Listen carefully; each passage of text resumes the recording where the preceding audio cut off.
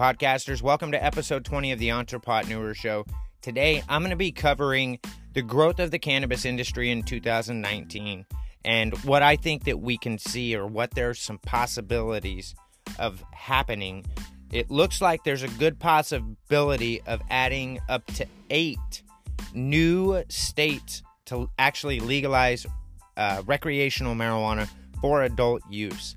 Now, with the previous election in November, there's been new House leaders or Senate leaders or Senate members, House members, as well as governors that have been elected to some states. And a lot of these new officials that have been elected are really pro-cannabis, at least in a few states.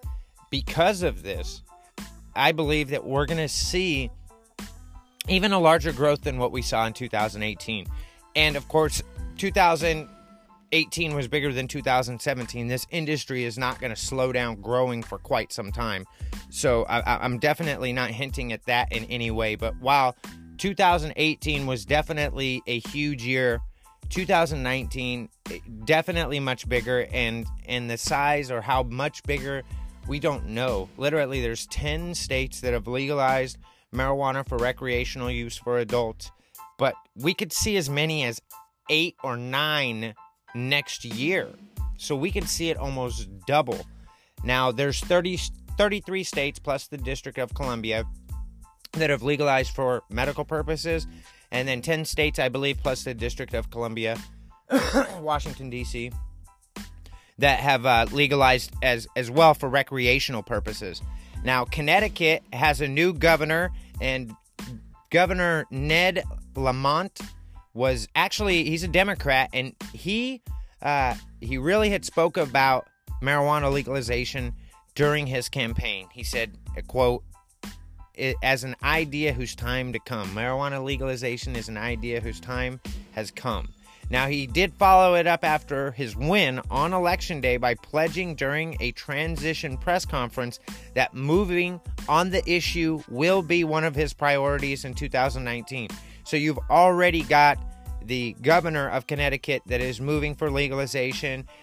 There was the Senate president actually sponsored a legalization bill last year, but it didn't move under unsupportive but outgoing incumbent. So now that the House Republican Deputy Minority Leader who actually opposes legalization says that he actually thinks that it would pass if it was brought to a vote on the floor. So somebody that's not even agreeing with legalization itself actually believes that there's enough people saying that in Connecticut, if there was a vote in the House, that it would pass. So Connecticut could be a state that legalizes for adult use coming up in 2019. That's definitely one to look at. Illinois. Now, I've spoke a little bit about Illinois in some previous podcasts. They do have a new governor, J.B. Pritzker, and he too is a Democrat. Now, he did make support for legalizing marijuana a centerpiece of his campaign. Now, beginning in the primary race against a fellow Democrat. So and even at one point in time, he held a press conference outside of a medical marijuana dispensary. So in Illinois, I'm right next to it right now. As a matter of fact, one of my houses is literally a 5-minute drive from the Illinois border. I go to school in Quincy, Illinois. That's about 30 minutes from where I'm at, but I'm in Missouri. So they've already got dispensaries. Even Quincy has dispensaries. Now, the governor, or the now governor-elect, is very, very open about it. And again, he obviously wants to make it one of his priorities. Again, you're starting to see a pattern here where the officials who are running for office are actually using that as one of the main topics that they speak about. That's one thing that really, really started to become big in 2018, is we were seeing these politicians that were deciding to say, yo, like, we know that you want legalization, so I'm going to run on the fact and promoting the fact that, yo, I'm going to do whatever I can to get legalization passed. We started seeing that a lot more in 2018 in the vote of 2018.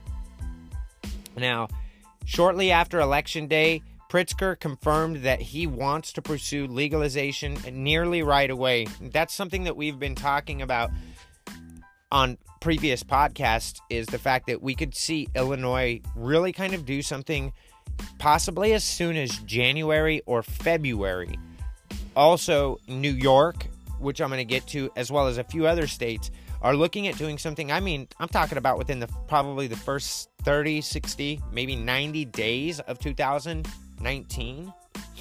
So, a study from the Illinois Economic Policy Institute and the University of Illinois determined last month that legalizing marijuana would create 24,000 jobs and generate more than $500 million in tax revenue and infuse roughly $1 billion into the state economy overall by 2020.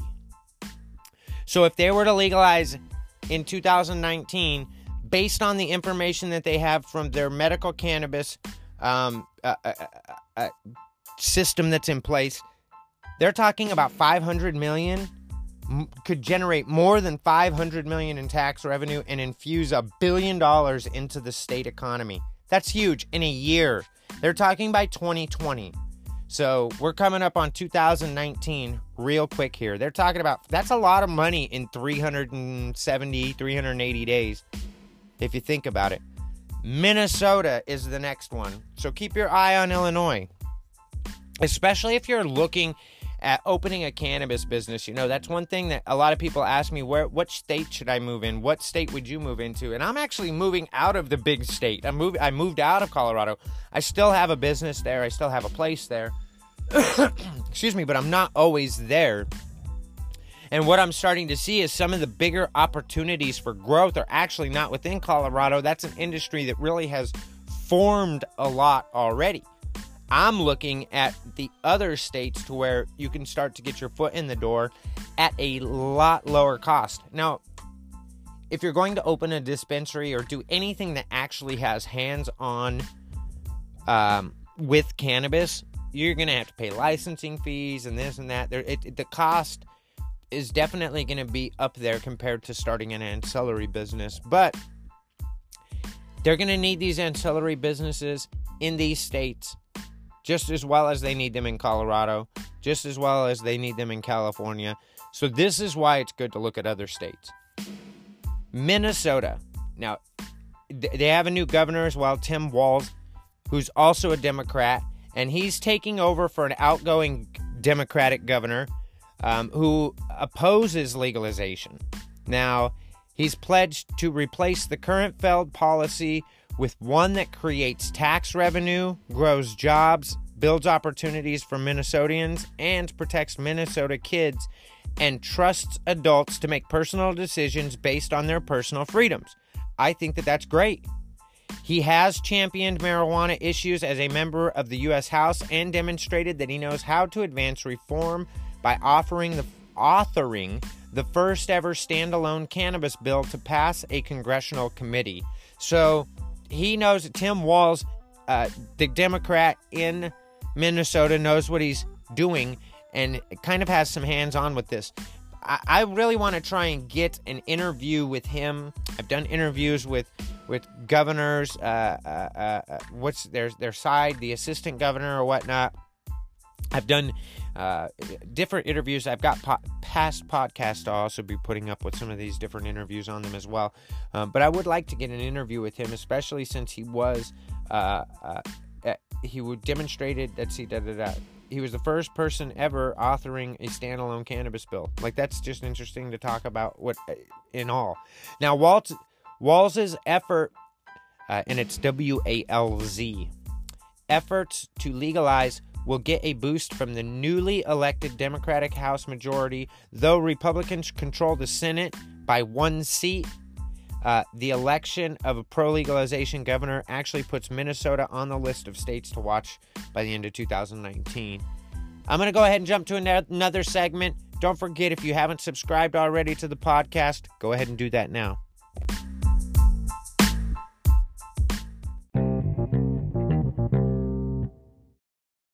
The next state that I'm going to talk about real quick is New Jersey. Now, New Jersey is another one of the states that could possibly legalize really within the first 30 to 60 days of 2019. There are ones that are looking to move really quick. And again, Governor Phil Murray, who was elected in 2017, campaigned on supporting marijuana legalization back then.